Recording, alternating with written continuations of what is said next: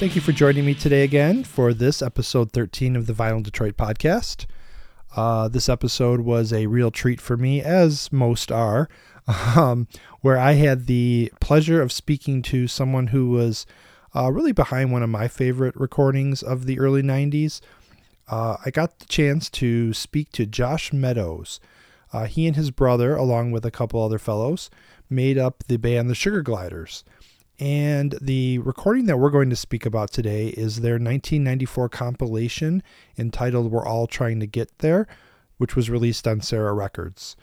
Now, this compilation really brings together a lot of the singles and some of the B-sides from their time with Sarah. And I had the pleasure of speaking with Josh about that, about some of their early recordings, and quite a bit about how they got started and who really influenced and really helped nurture them in their earliest years.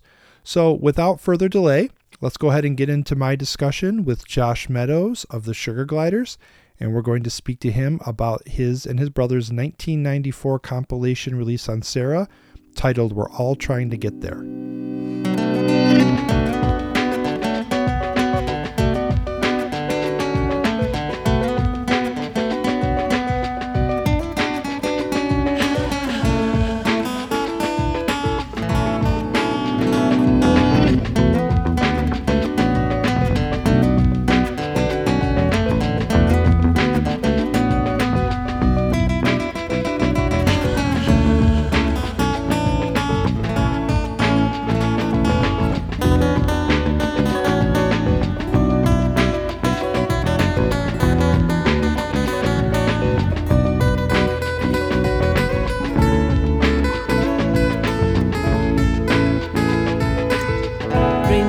Dreams are not always what they seem. Glimpse of a time that's long since come. A match struck at midnight makes our faces glow. The shimmer on the water looked like dancing, so we did.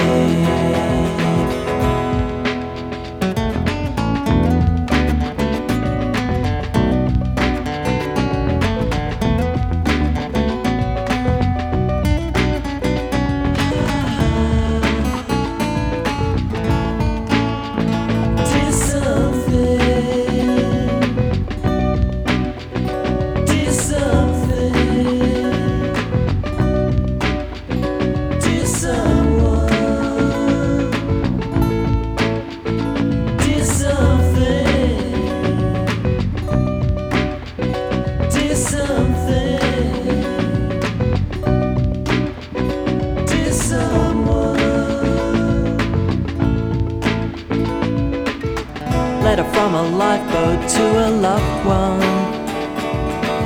The weather's here, which the earth was too. I heard a message called from a lost dream. You never realize just how good the ship was till it's gone.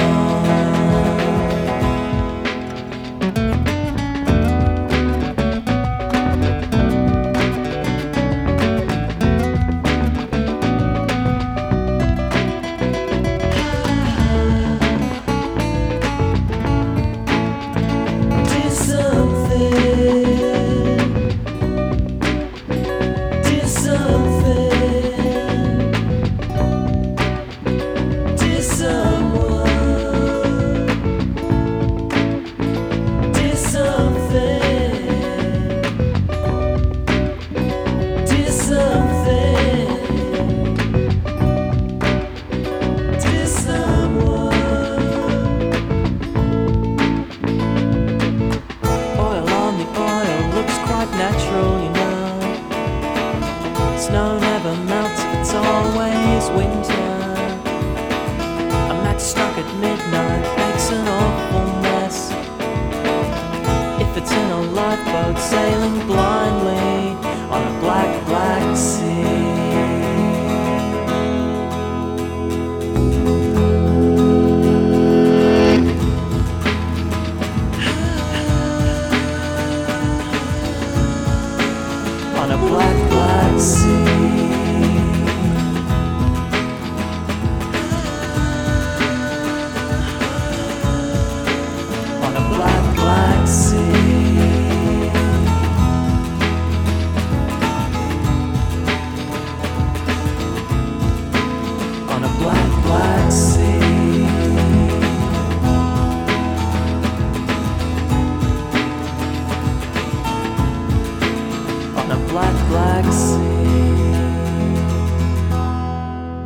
right. Today I am super excited to be joined on this episode of the Vinyl Detroit podcast by Josh Meadows of the Sugargliders, the Steinbecks, many other projects that he's been involved with. He is joining me from around the world in Australia. I, of course, am here in Detroit. And welcome to the podcast, Josh. Thanks, Brian. It's really exciting to be talking to you. Yeah, I feel the same way. Your music and this record in particular that we're going to talk about has meant a whole lot to me over the years, and it's one of those records that kind of came into my life at the right time, and I've listened to it just more than I guess you could ever imagine. So I guess I really wanted to focus today on the compilation that came out on Sarah, which was a compilation of singles, A's, and B-sides, titled "We're All Trying to Get There," and I purchased it. I would say probably pretty close to when it came out. And I still own the CD. I own the record sitting next to me here, as well as all the singles. It's just a fantastic compilation. And so we're going to spend some time talking about that today. So, for those of you not familiar with the Sugargliders, I thought I would ask Josh to spend a little bit of time and share with us the origins of the band. Well, yeah, I guess the thing that excites me in talking with you is that it's so bizarre to me that these songs that my brother and I wrote such a long time ago in a very different context from the one you live in or that you were growing up in when you came across this stuff are still touching people. Mm-hmm. So that's exciting to me and a bit mysterious and magical too. So where do I start? I suppose I could say my brother Joel and I grew up in that far outer eastern suburbs of Melbourne in the 80s. We were teenagers and we lived in a place called Montrose, which was quite a bushy area. It's where the suburbs sort of hit the mountainsides, and nature was really a big part of our teenage years and growing up, and was just being immersed in the landscape and getting to know the birds and animals of the area was very important to us. Musically, your parents influence your music, don't they? Sure. Whether you like it or not. And sometimes that's a rebellion against your parents' music. But I think, our mum and dad were in the 70s were into stuff like Cat Stevens and Joni Mitchell and Carole King and James Taylor. So, really lyrically strong singers. Sure. And with a folky influence, but also a sense of good pop songs and hooks. We also had in Montrose a neighbour, Colin, who was a big Beatles fan. And I know Joel and I spent a lot of time over at Colin's place getting to know those Beatles albums, and Colin would sort of train us in, being able to discern which songs were Lennon's and which were McCartney's, and, being immersed in the mysteries of various Beatles conspiracy theories and album cover quirks and all of that stuff. So that was important. And also, of course, the radio of the time, as we became teenagers and were listening to what was on the radio, we were starting to get excited about the sounds we were hearing from bands like, the Thompson Twins and the Human League and ABC, Haircut 100, The Police, these sorts of bands. Sure. And then, as happens with a lot of people, the mainstream starts to lose a bit of its luster when you discover some things that are more on the edges and a bit more, just a bit more interesting. And so when we came across the Smiths and the Cure and Lloyd Cole and the Commotions and the Postcard Bands and Jonathan Richman, the House Martins, those sorts of bands were really important to us growing up, and just thinking about, and I think it was those bands that made us suddenly think, I was probably 18 and Joel 15 or 16, we started to think, oh, we could be part of this. We'd grown up in quite a musical family. Our dad was a really good piano player. He also played trumpet, and he played guitar a bit and bass. And he was in bands and stuff before we were born. And singing had always been a really big part of our family, singing together. So I think Joel and I felt we understood a little bit about how music worked, but we weren't sort of trained or anything.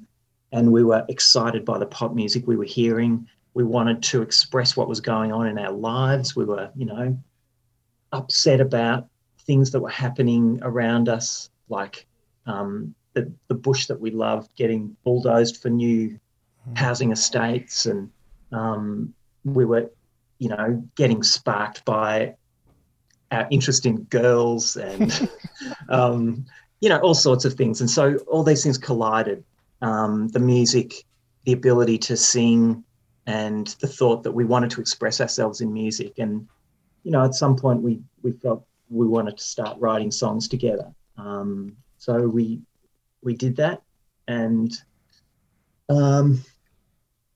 yeah, I read you had sent to me in preparation for this a quite a lengthy biography, and it's funny because I wrote you back, and by the time you had sent it, I should have discovered it already, but I didn't realize there's quite a rich history there. And one thing I guess I would like to ask you a little bit about, kind of in follow up to that, because you did answer one of my later questions already, so we have some time, was this mention of Captain Coco and the role that they played in really your early development and really helping to nurture what you and your brother were doing.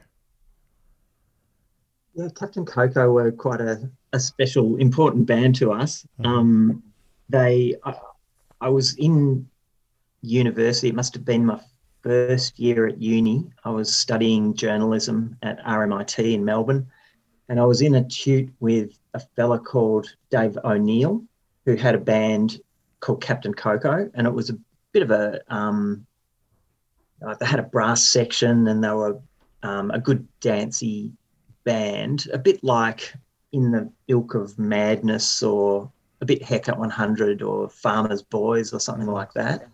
And I mentioned to him that my brother and I were making some music, and we got offered a gig supporting Captain Coco, and we really weren't ready at all.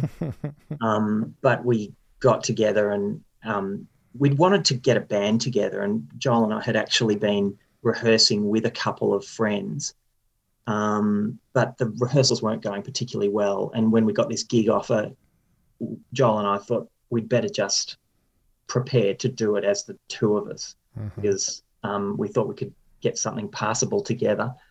So with Joel on acoustic guitar and me just with tambourine and shakers and hitting sticks together and stuff, and both of us singing, we did our first gig supporting Captain Coco. And Captain Coco were so encouraging to us, as we were just these young boys. They used to play gigs nearly every weekend around Melbourne, and they started offering us a lot of support slots. I think they liked us because it was very easy as an acoustic duo for us to set up in front of their big, setup with congas and brass section and everything. They liked you because you were convenient. Exactly. And we were never going to upstage them either, because they had such a big sound, and we were just a acoustic duo basically. But that gave us a lot of experience just in playing gigs, hearing your voice amplified, and getting used to playing in venues. And our songwriting improved, and our performance improved a lot as a result of playing with Captain Coco over those early years. So that was a really great way to get started, and a very gentle introduction to the rock scene. One of the members of Captain Coco, Adam Dennis, who played trumpet and guitar in the band, was really helpful to us, particularly when it came to recording. Adam had a 4-track machine at his place, and he invited us over to try out recording some of our songs. And it was such an invaluable thing for Joel and I to start to hear our voices on tape and to hear what worked well and what didn't when recording guitar and percussion and introducing other elements, and just the mysteries of multi-track recording started to be opened up to us and the possibilities emerged. And we did quite a lot of recording with Adam over those first few years of the Sugargliders era. And I'm always thankful to Adam for that. And he became not only a good friend, but also a member of the first lineup of the Steinbecks after the Sugargliders finished. Yeah. So for those of you who do either, I guess, discover the Sugargliders and Josh and Joel's work through this, or I guess are already aware of their work, you should go out and find this article. It's really easy to find. I actually kicked myself for not, but he's giving you the abridged version, but there's a lot more to it, I think, than that does just underscore what he said as far as their Captain Coco's nurturing quality. And, it makes me wonder that, without that, would you guys have given up? Would you have done a show with maybe somebody else and just it would have been painful and terrible and they were mean and you and your brother maybe would have given up or at least been discouraged. So you really ran into the right person at the right time, or the right folks at the right time. The other thing that I have to share, that when I read that article, because I thought it was really cute actually, but I was picturing you and your younger brother sitting down trying to figure out a band name real frantically. And the article mentioned that, there was short lists and things like that about kind of where you guys wanted to end up in terms of on the shelf at the record store. And you ended up, and I don't know if this is true or not, I think it is, but you ended up with the band name because you wanted to be somewhere around between like Style Council and the Sundays, which I thought was really funny. Well, you have to think about these things, don't you? I never did. I mean, I played in a band with Mario and Rose from Shoestrings back a million years ago. And it's Mario and Rose's band. I just helped out, but I wonder if they ever thought about that. I'm going to have to ask them. Actually, they wouldn't have been too far from Style Council, Sundays, and the Sugargliders. Yeah, that's right. Shoestrings. So what would they be near? Between the Springfields and what would it be? Yeah, that's not a bad place either. Between St. Etienne and the Springfields, that's not too bad. Yeah, you could definitely do a lot worse than that. No, that's a great story, and I think that really helps catch us up to kind of where the music started to take off on its own. So, there's other stops in the road there, but I really wanted to focus today on the compilation, because that's really my favorite and what I've kind of grown to love. And you and Joel were obviously signed to Sarah with the single "Letter from a Lifeboat," in 1992. Which we did hear at the open of the show, by the way, too. And prior to that, you had released singles on Summershine and Marineville. I guess I wanted to know about how did you come about connecting with Sarah and signing with them, and kind of if you could take me through that. Well, we'd been playing in Melbourne for a year or two, and had, as you say, had singles out, particularly with Summershine, the 3 singles. And we were fans of Sarah Records already. I used to have a Saturday morning job at a little record shop called Exposure Records in Melbourne. And it was a shop that used to get a lot of the imports from the UK and the US. And there were copies of, airmail copies of the Melody Maker and NME. And they had a little table inside the front door with all of that week's 7-inch singles laid out on it that had come by airmail, and they were, from labels like Creation and Bus Stop and Subway and 4AD and Sarah. Mm-hmm. And I used to listen to those Sarah records and was really excited by them. I was a big fan of the Field Mice and the Orchids particularly, and Another Sunny Day. Mm-hmm. So we were fans of the bands and also fans of Sarah, because already it was clear that there was something really special about this label. And I think, Matt and Claire's ethos came through in the inserts, and some of the things that the accompanying things around the music. And it was clear that they were anti-corporate, they were anti-war, they were pro-nature, and they were feminist and socialist, and all of those things connected with us. And, we wanted to, at that time, we very much wanted to change the world one pop song at a time. And it felt like Sarah that was their view of the world as well. So we were fans. And in some of those early Sugargliders gigs, we used to occasionally play Please Rain Fall by the Sea Urchins. And we also used to do Carol Ann by the Orchids. Oh, nice. So we were fans, no doubt about it. And we'd written, I guess the truth is we felt like we weren't quite ready for Sarah in those early days, because we felt our stuff wasn't quite good enough. But when we wrote Letter from a Lifeboat, and we did feel like in Melbourne, it was, let's remember, this was the grunge era. Yep. And there was a lot of really noisy, arrogant pub bands that was the mainstay of the music scene at the time in Melbourne, and probably in lots of cities around the world. Yep. And we did not fit in with that at all. And as you alluded to, we were very lucky to have Captain Coco sort of taking us under their wings. And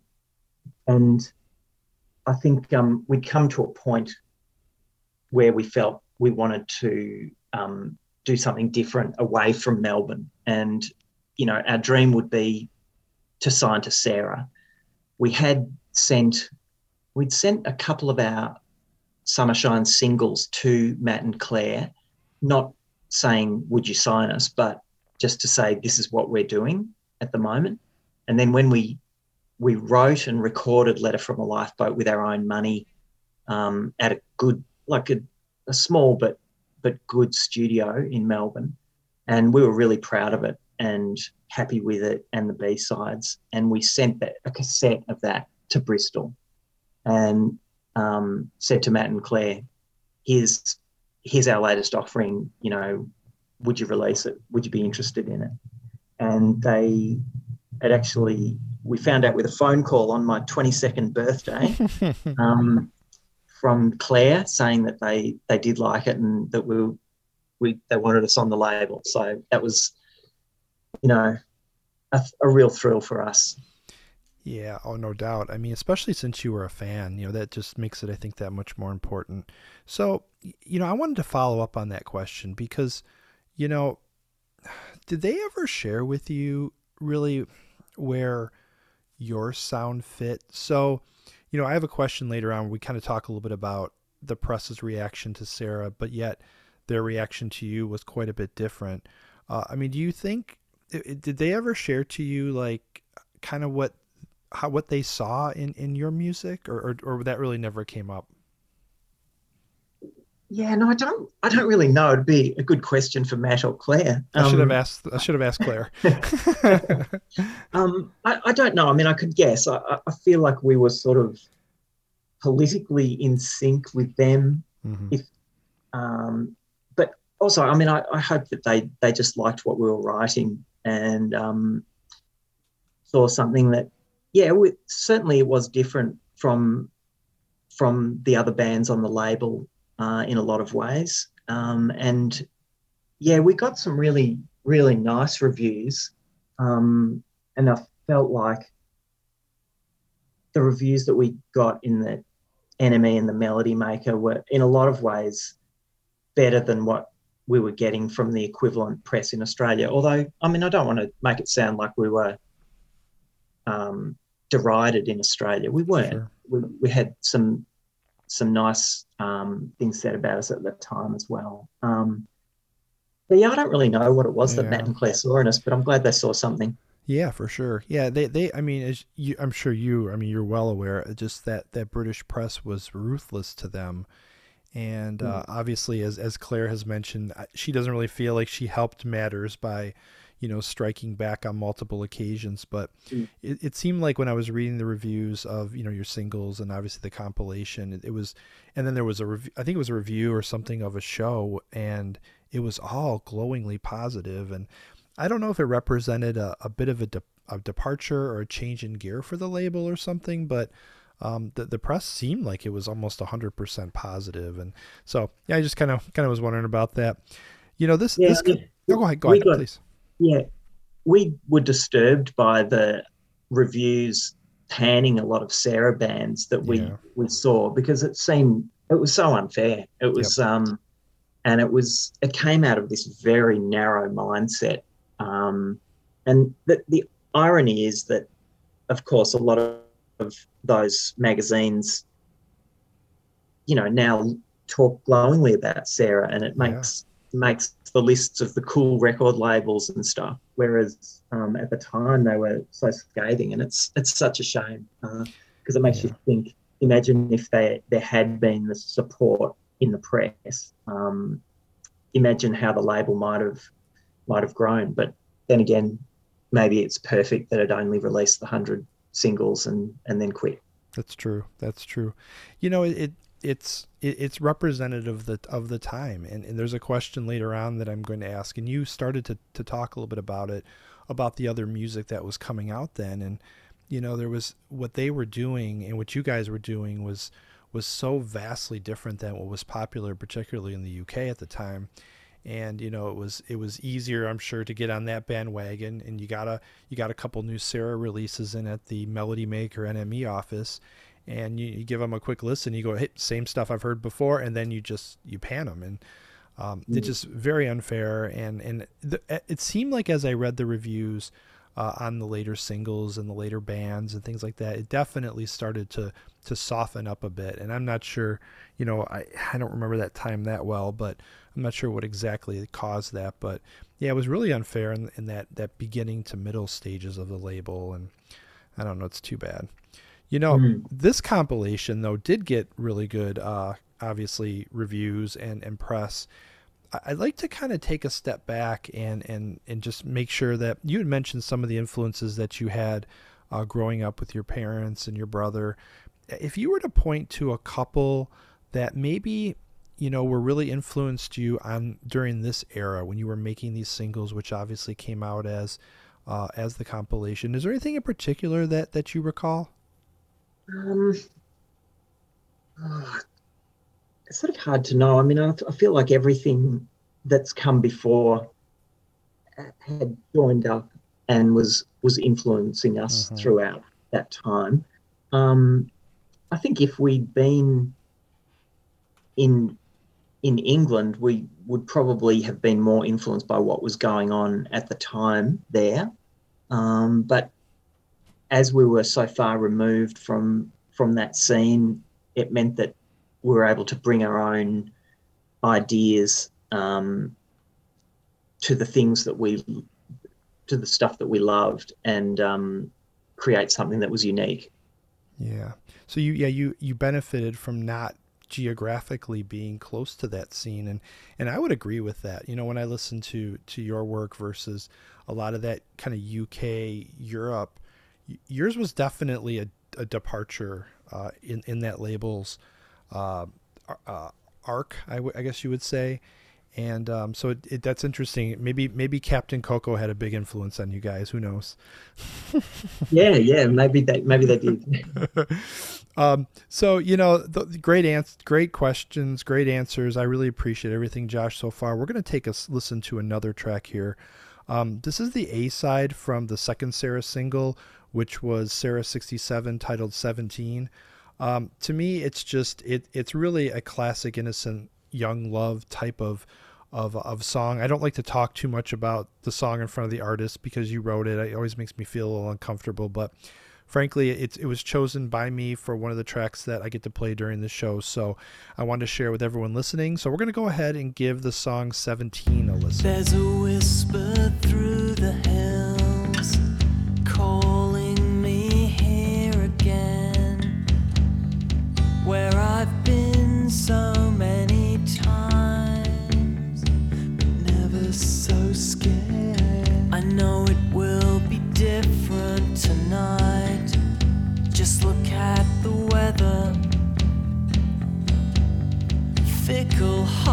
but don't let me be subject to her.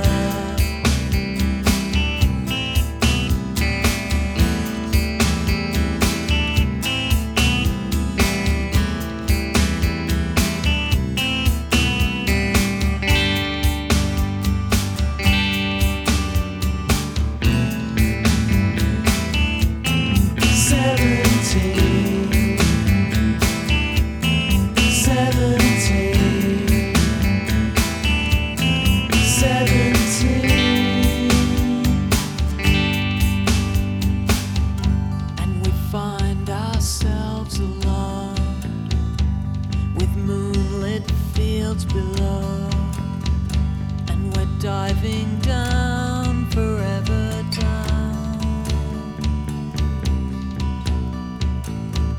They will not see us again, we'll be gone by morning. Over streets and fences, I can't say no. Take me with you. 17.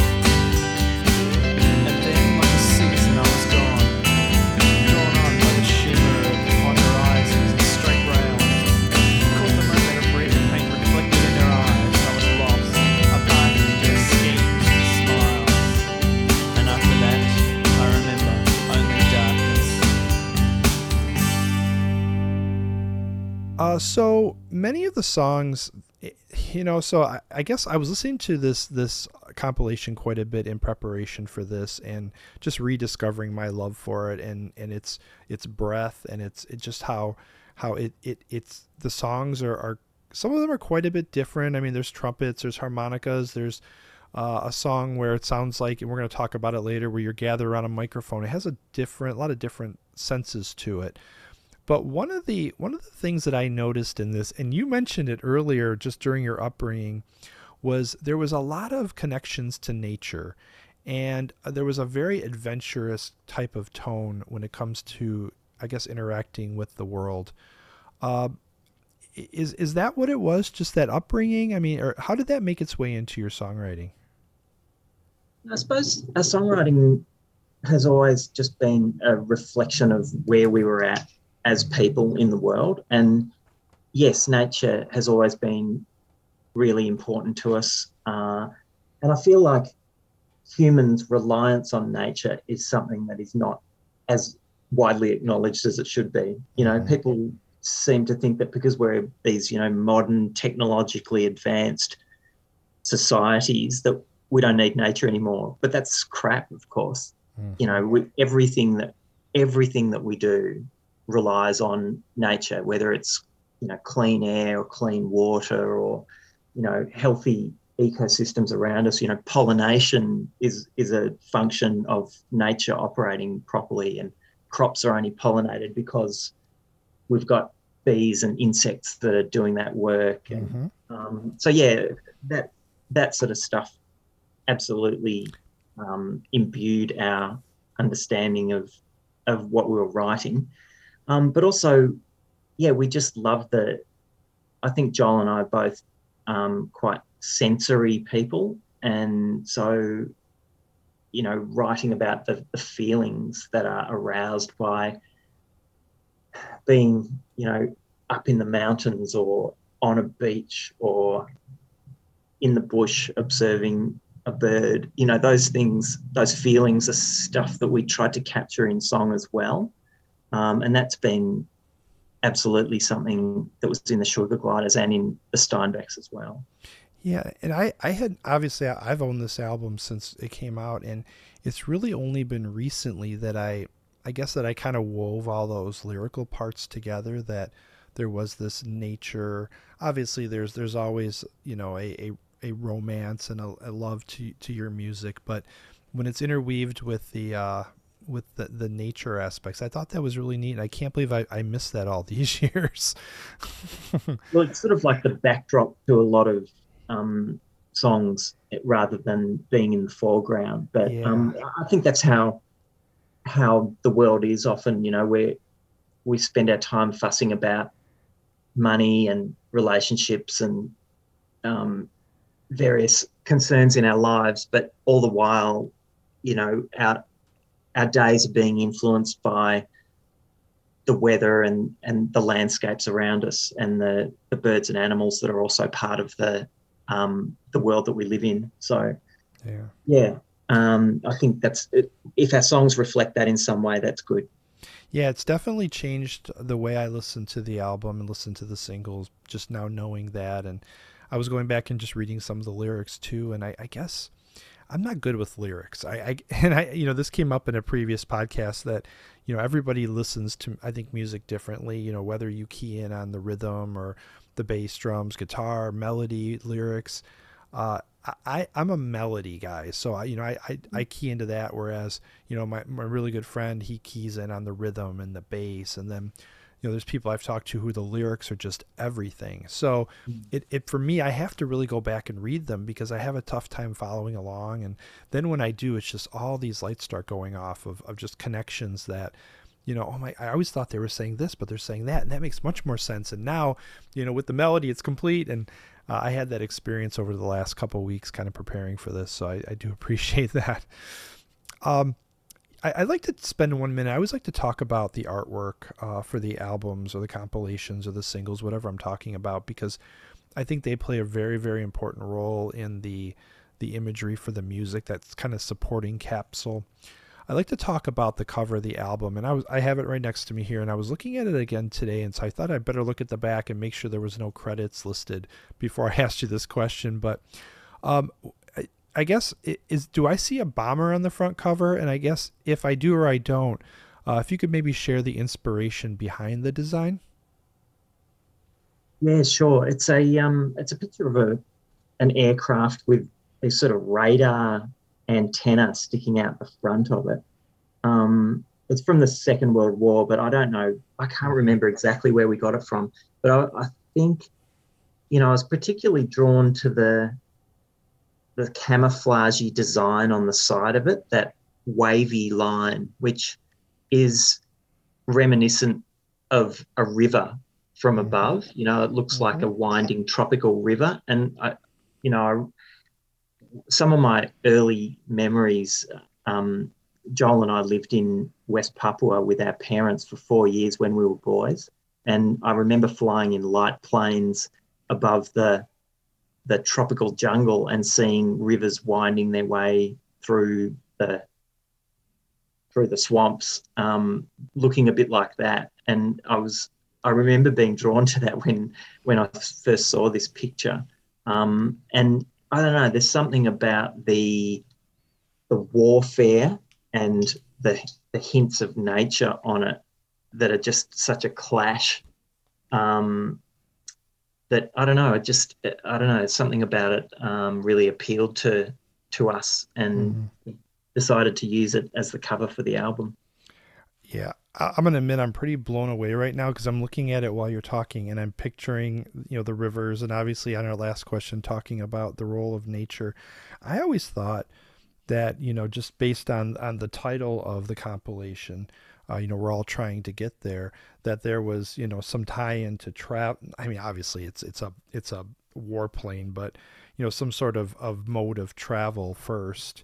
And, you know, that's interesting about the river, because now I can't stop looking at it, to be honest with you. You know, I also thought that radar on the front, at times I've looked at this and thought that the plane was actually hitting like a tower of some sort.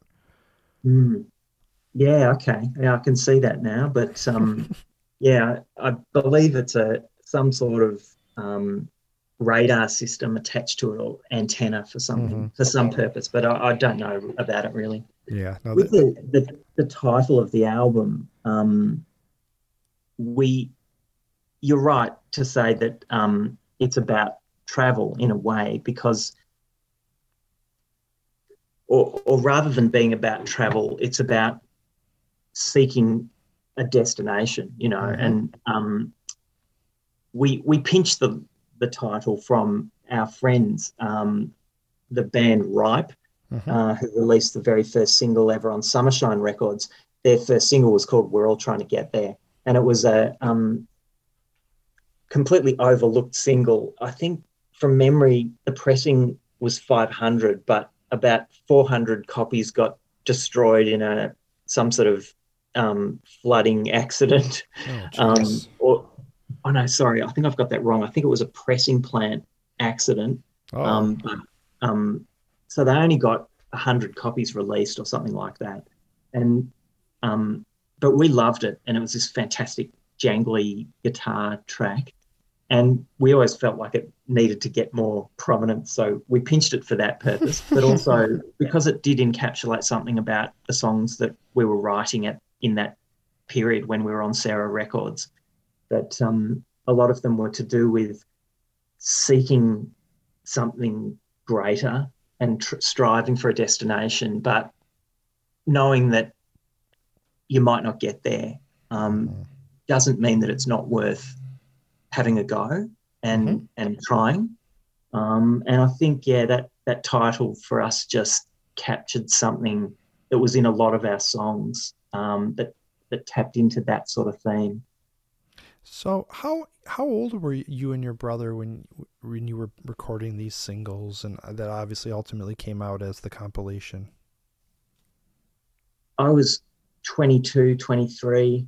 Yeah. Joel was 19 and 20. Wow. It comes out in the music, and even in, I was just thinking this while you were giving me kind of the background on that.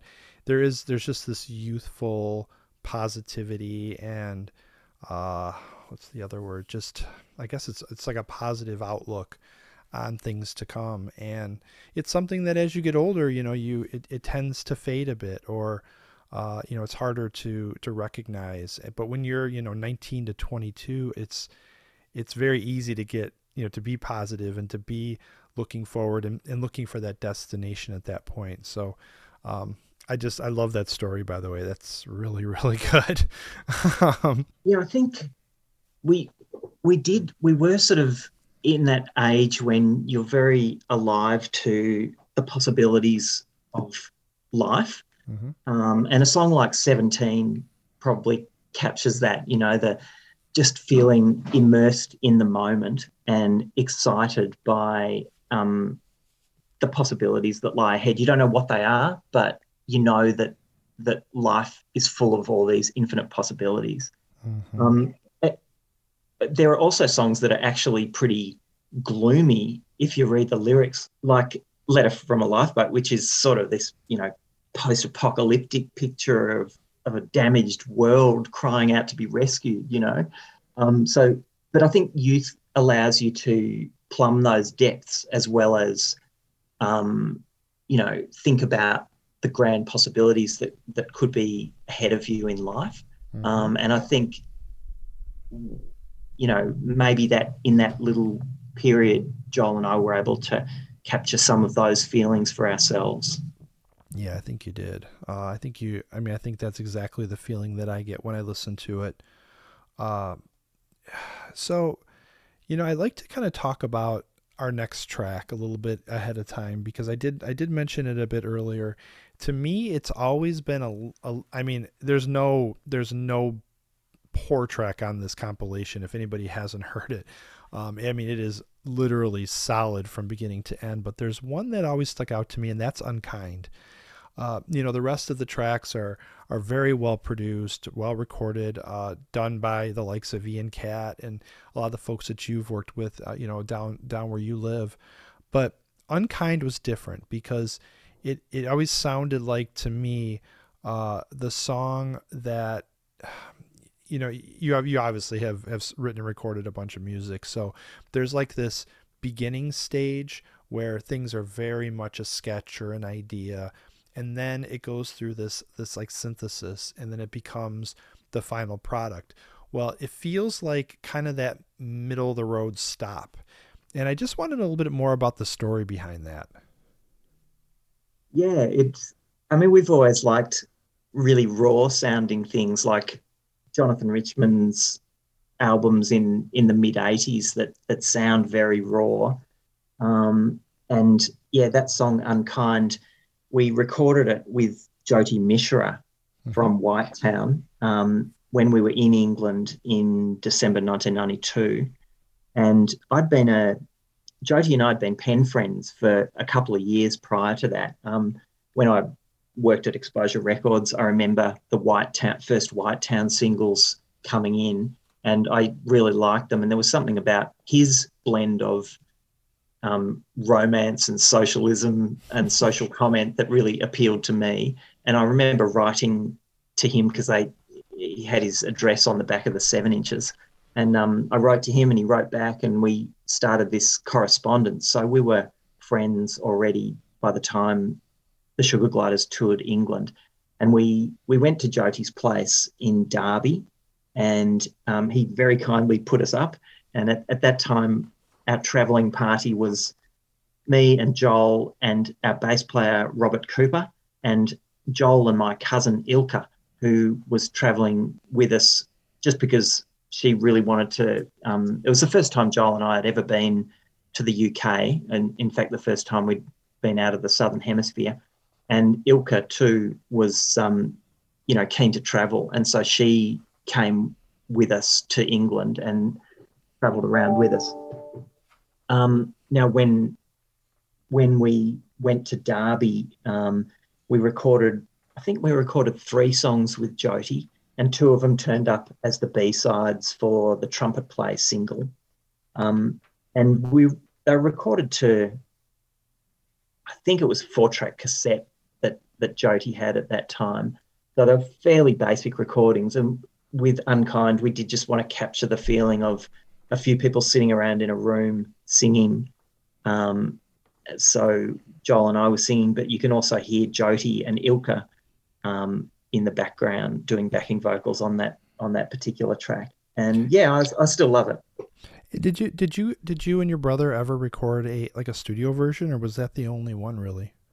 No, that's the only one. We'd occasionally do it live, but we never recorded a sort of polished version of it.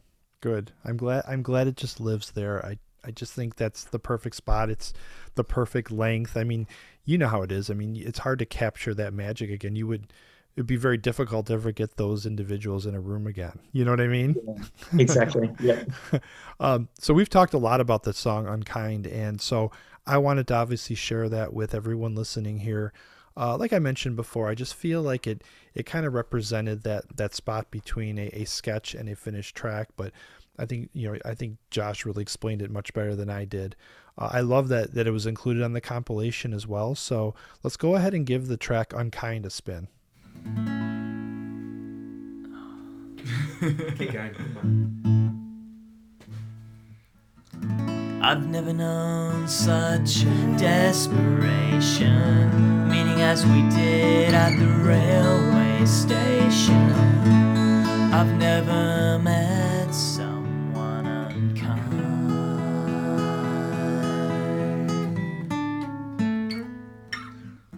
You've read books that tell you what to do in this kind of situation. But me, I've never felt so shy. I'm obviously a big Field Mice fan. I kicked off this podcast a few months ago.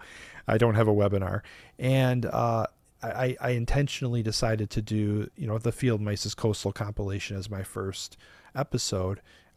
It's really rough right now when I listen to it, but that album meant a lot to me. Bobby's music has always meant a lot to me. And so if Bobby's music means a lot to me, then the work of Ian Catt must as well. For those of you who maybe aren't as familiar, Ian's worked with, a bunch of different artists. I mean, he worked with the Sugargliders, he's worked with Saint Etienne, he's worked with the Field Mice and plenty of others. And, you got that rare opportunity to work with him on the Operan single. could you share maybe a little bit about what that was like? Right. It was in that short time that we were in England, and before we left, we'd written and done demos of the 3 songs for that single, Arparan, Corn Circles, and Theme from Boxville. But we had them ready, and we knew that we wanted to record them while we were over there. And we'd written to Matt and Claire asking if there was any possibility that we could do them with Ian Catt, because we also were fans of his recording methods and just the sound that he was getting, particularly on those Field Mice records.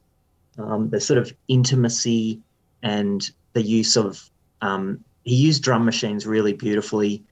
He was also using samples. We were using drum machines as well, but not really dabbling with samples. So we were interested in if he had some ways to incorporate some things into those songs. We were interested in trying that out. And yeah, we were really rapt when Matt and Claire arranged for, I think it was 2 days recording and 1 day mixing with Ian Catt. So I remember, we travelled on the tube from where we were staying in Lewisham out to Mitcham, and recorded at his house, and with quite a small setup, but some really nice instruments and amps that he had there for us to use. And it was great having his influence on that single. I think Arparan stands up as one of our better songs from that period, or from any Sugargliders period. And it's in a large part, I think there's a few reasons for why it does stand up. And well, one is the song itself, the tune originally came from our friend Mark Murphy, the singer and songwriter from Ripe. And he at that time, Ripe was starting to turn into a much more intense, noisy band. They recorded an amazing album called The Plastic Hassle, which came out, I think it came out on Beggar's Banquet in the UK. Mm-hmm. And it's quite a stunning piece of work. But Mark would occasionally write these very poppy tunes which didn't suit Ripe's music at that time, and he would occasionally offer them to us, which we accepted with open arms because he was such a great songwriter. And Arparan was one of those. So we started from a really good little tune that Mark gave us, and then we built on that and wrote lyrics. So that was one thing it had going for it. And then Ian Catt brought some studio wizardry which we didn't have access to previously, and also just a sense of the aesthetic that we were after, I think, because he'd worked with the Field Mice and Saint Etienne, and yeah, he just had a sense of what we were aiming for, I think, really well. So and he did add his samples and stuff, particularly to Theme from Boxville on the B side, which is probably one of the more produced songs that we did. Mm-hmm. Yeah, for sure. Yeah, I mean, I can definitely hear it on, his influence on both of those tracks. I don't think I would have known it had I not read it, but it was one of those things where, once I heard it, I read that he was involved, and then heard it again, I started to hear some of those elements. Was he still isn't the story go that, he recorded in his parents' house? I mean, is that where he was when you recorded him, or was he in his own home? Yeah, I think it was his parents' house. I'm pretty sure he had this upstairs room.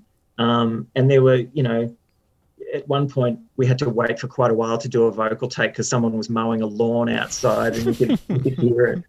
So I think the lawnmower on the front of Arparan is actually, of the single, is just a little nod to that. Really? That's interesting, because I always wondered what the lawnmower meant.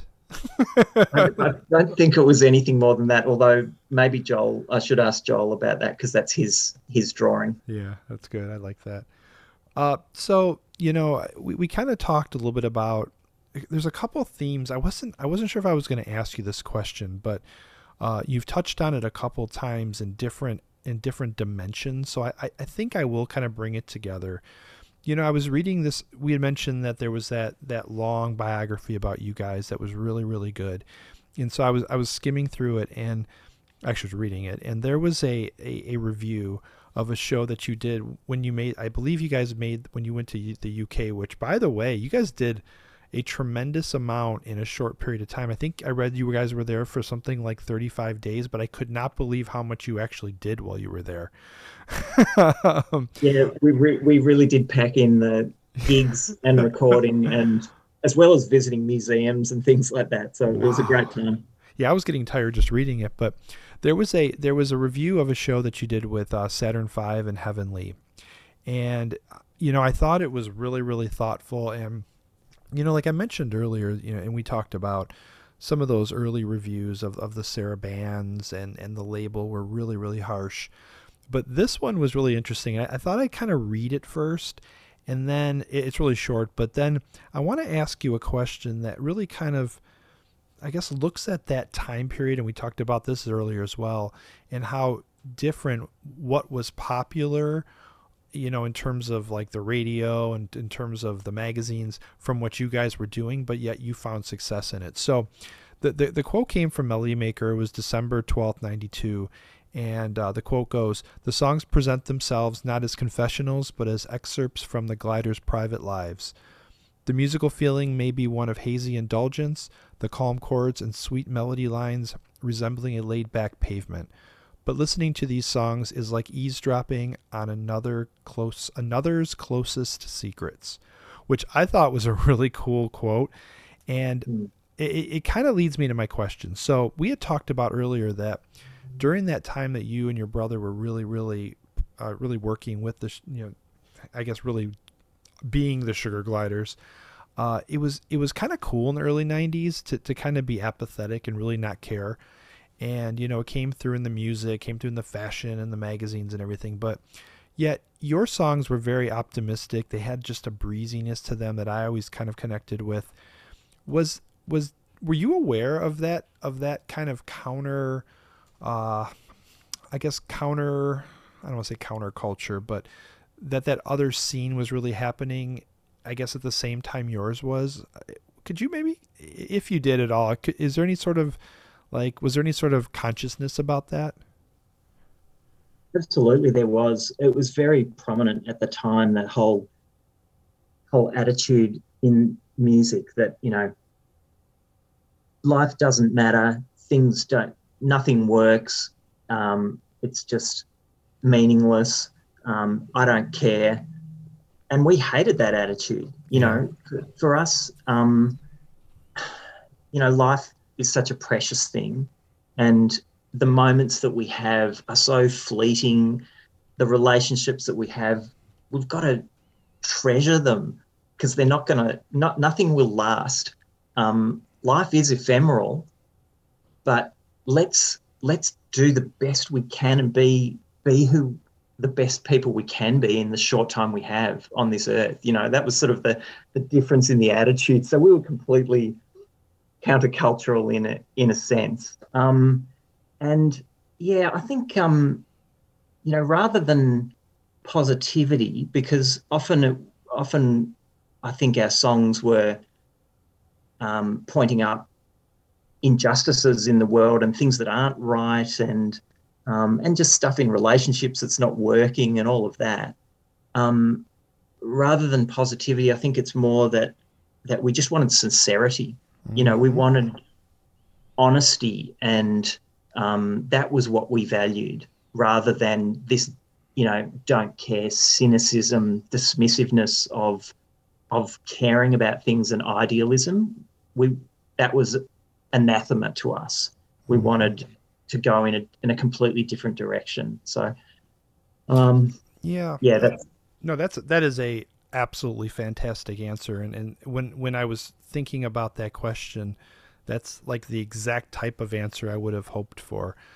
Because obviously my biggest fear was you would have said, well, you know, I really wasn't even aware of it, but you were. And I think we all were. I mean, at least here in the States, I mean, you know, it was like all the grunge and all that just apathetic bravado that, a lot of people connect with. And if they connect with it, I'm fine with it. I mean, go for it if it's your thing.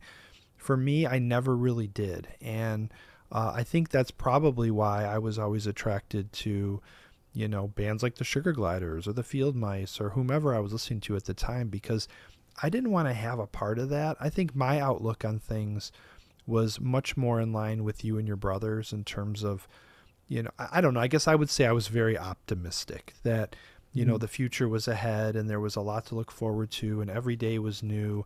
And that other side just to me never really represented that. So I just never really connected with it. I have very little music from that scene. Maybe besides some of the real mile marker albums that, I guess you kind of have to own, but, I guess I really connected more with what you guys were doing, what Sarah was doing. Even there were quite a few labels in the States here that were doing really good stuff like that. And I guess I connected with that as well. We're going to hear another track here, which frankly is probably one of my, favorites by you and your brother, what you guys did. It shows up right near the end of the compilation. It was a B-side to one of the singles, and it's actually called 90 Days of Moths and Rust. And not only does the name always intrigue me, but I mentioned I'm a melody guy, and I always loved it. We're going to go ahead and give the track 90 Days of Moths and Rust a spin.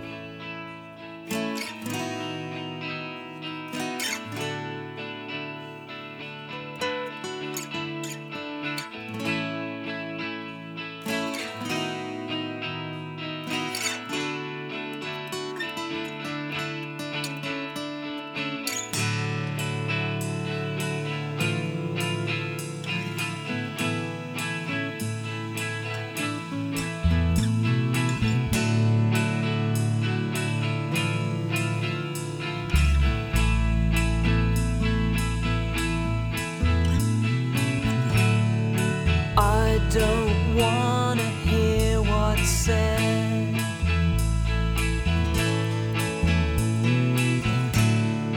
I don't wanna see you dead.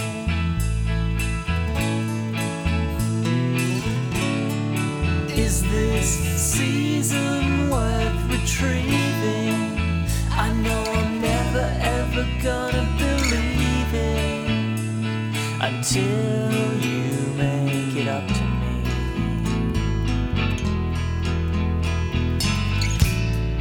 Now it's getting hard to take,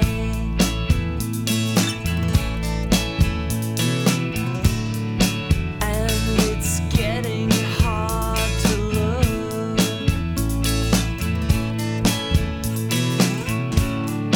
I can't see beyond the next thing, but I'm never ever gonna give in. I'm only hanging around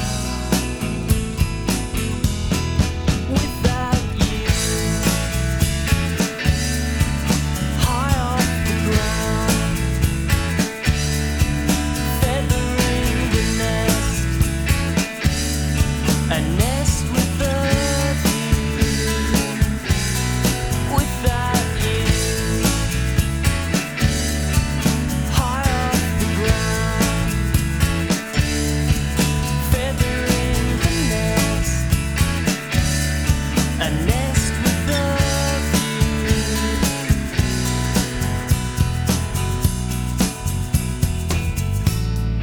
Angels' wings and mothball this spring, from too much winter lies and whispering.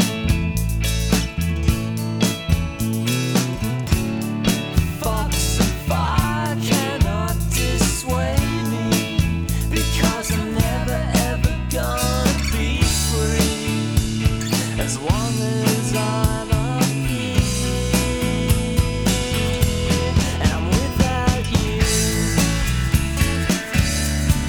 high off the ground, feathering the nest, a nest with a view.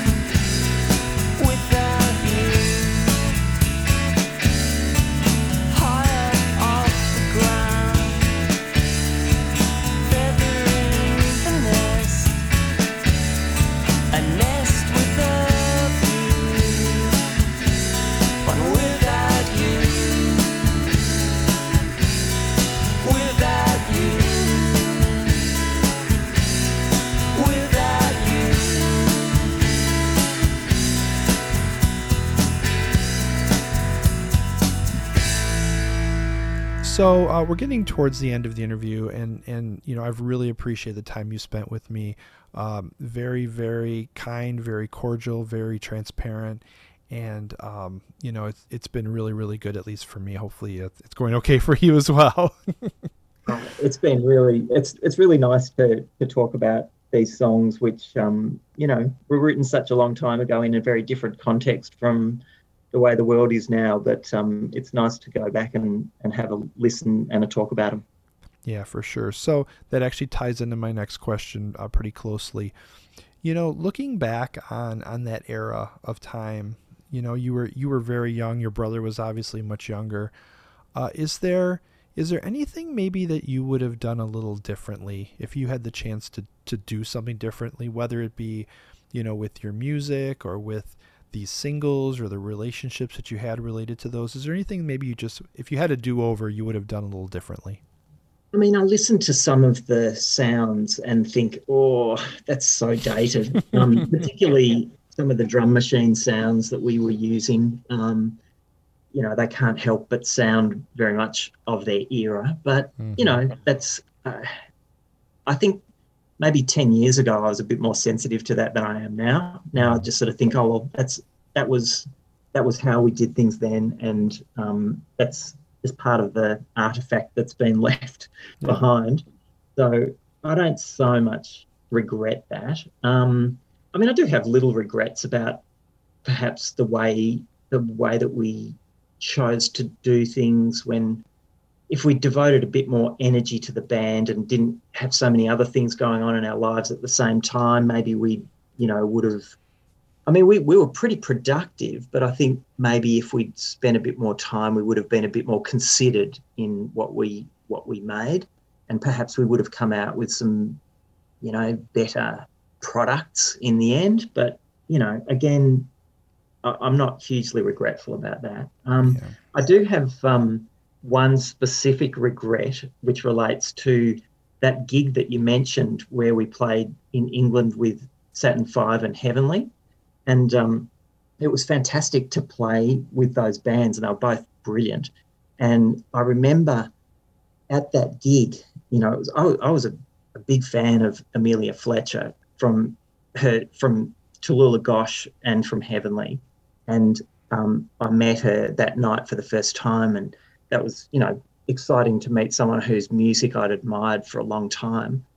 And I remember at the sound check, she said, oh, we're going to do one of the songs from our new album, C is the Heavenly Option, which is a duet. And would you like to sing the male part of it when we do it?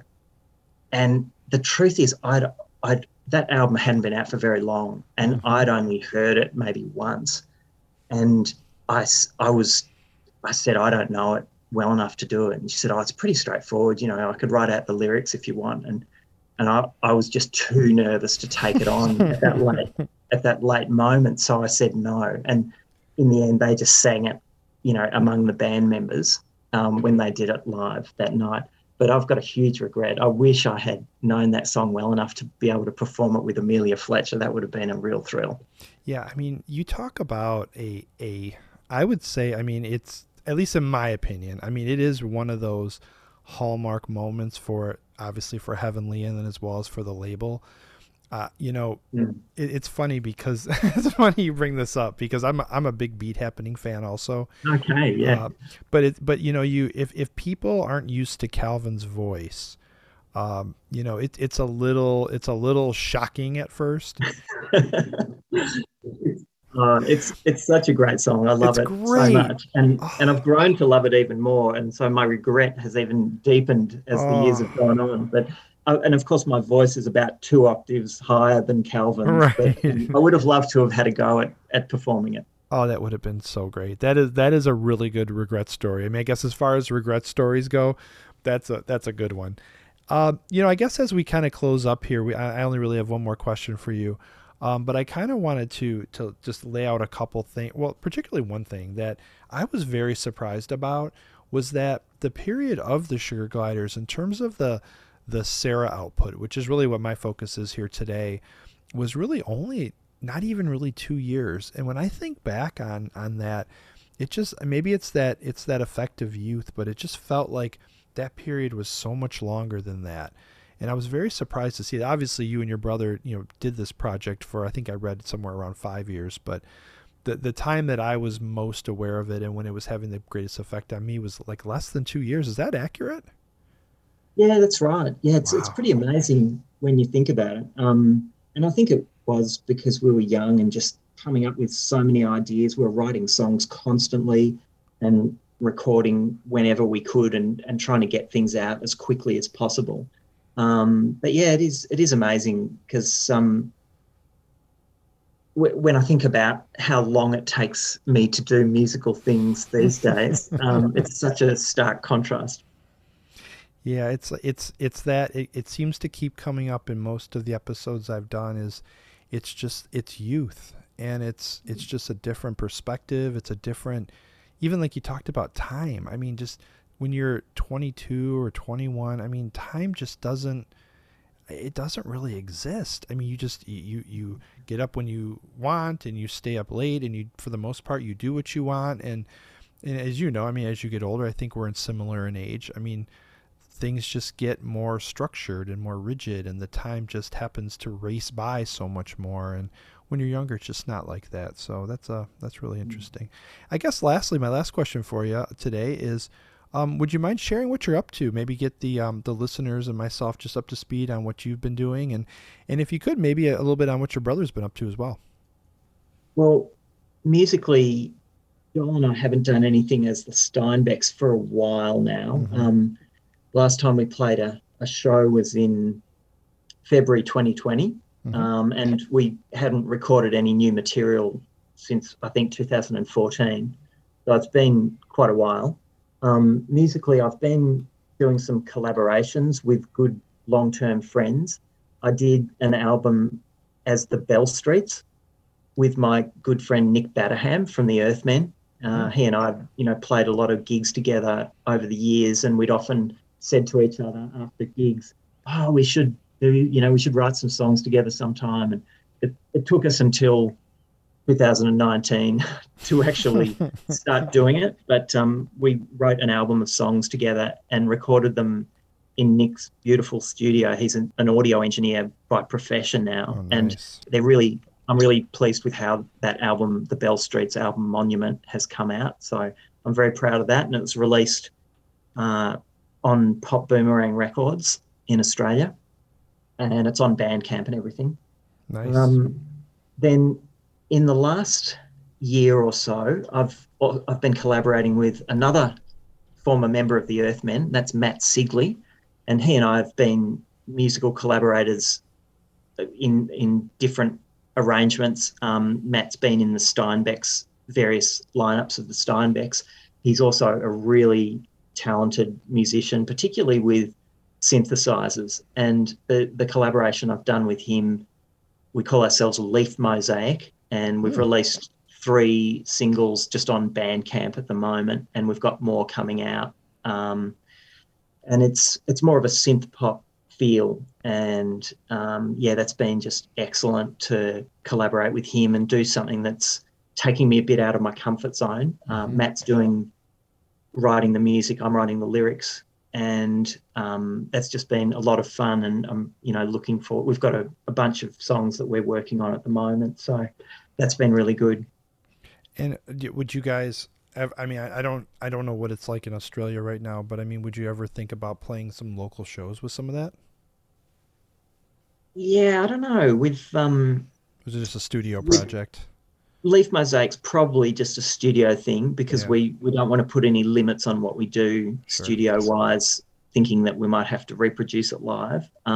The Bell Streets we were all geared up to do live shows, and we were a victim of the COVID lockdowns in early 2020. We actually had album launches all planned for Melbourne and Castlemaine, where I live, which is in central Victoria.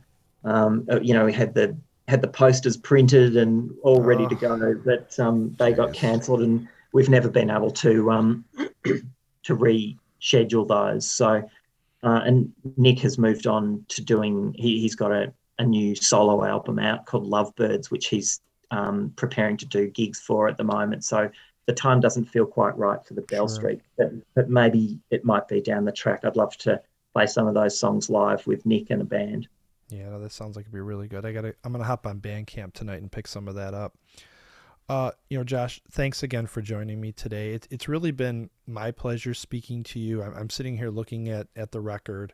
Again, we're all trying to get there. The compilation of singles by the Sugargliders.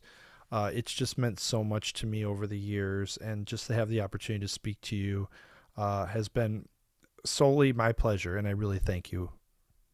Thank you for your enthusiasm and for your thoughtful questions, Brian. Oh, thank you so much.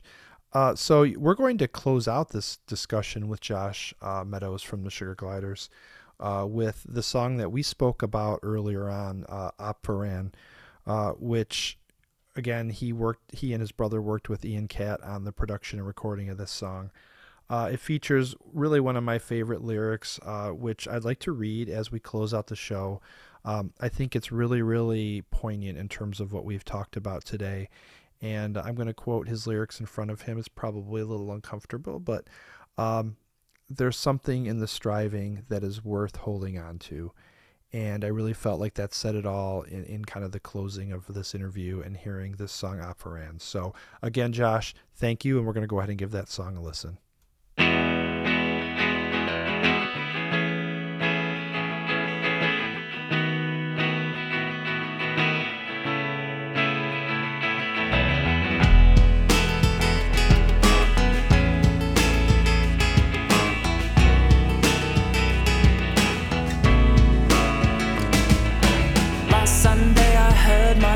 Say a good day for you is a good day for me. Can't believe I've sunk this low. Is there something in it that I don't know? It's just a matter of timing then. Big fish swallows small again, and the lamplight shining to my heart reminds me that I need a friend. You've got it, I want it. When you show me it's real.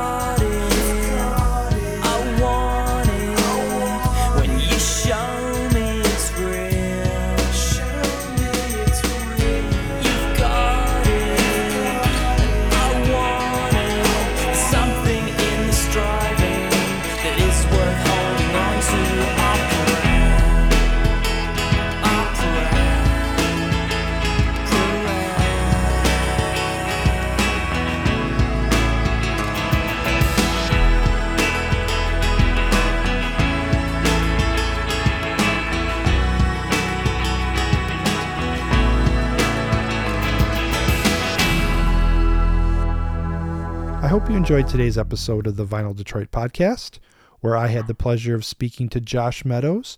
He and his brother made up, along with some other lads, the Sugargliders. And we spoke today at length about their 1994 compilation on Sarah Records, titled We're All Trying to Get There. I would definitely suggest trying to either stream this, pick up the CD. I believe they reissued some of the singles on another label, which is escaping me right now. But whatever you're going to do, please hear the Sugargliders.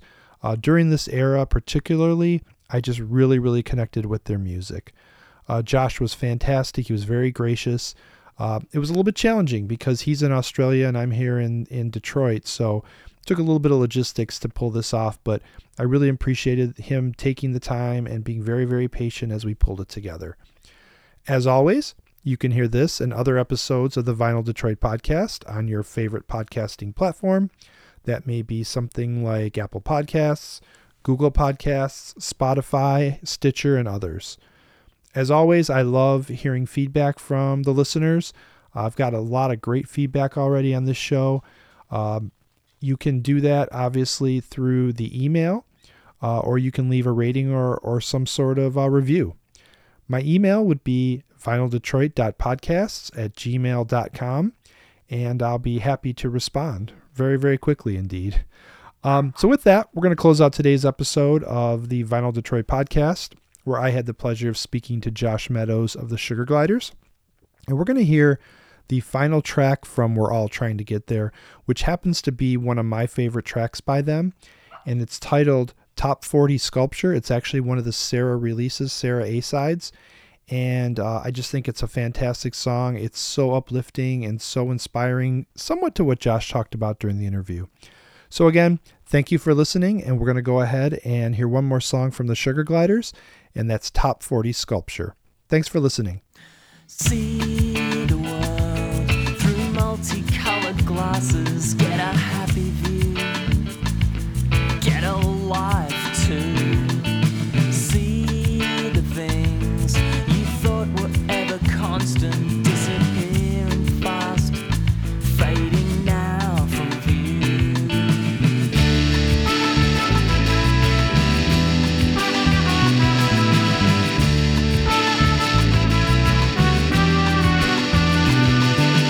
Make believe by following the river from the delta up to the falls.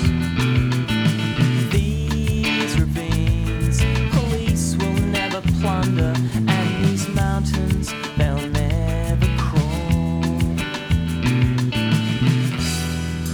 For now we can see dimly,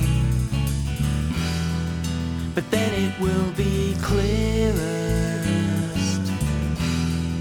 And though the days seem long now, my strength is made perfect in weakness.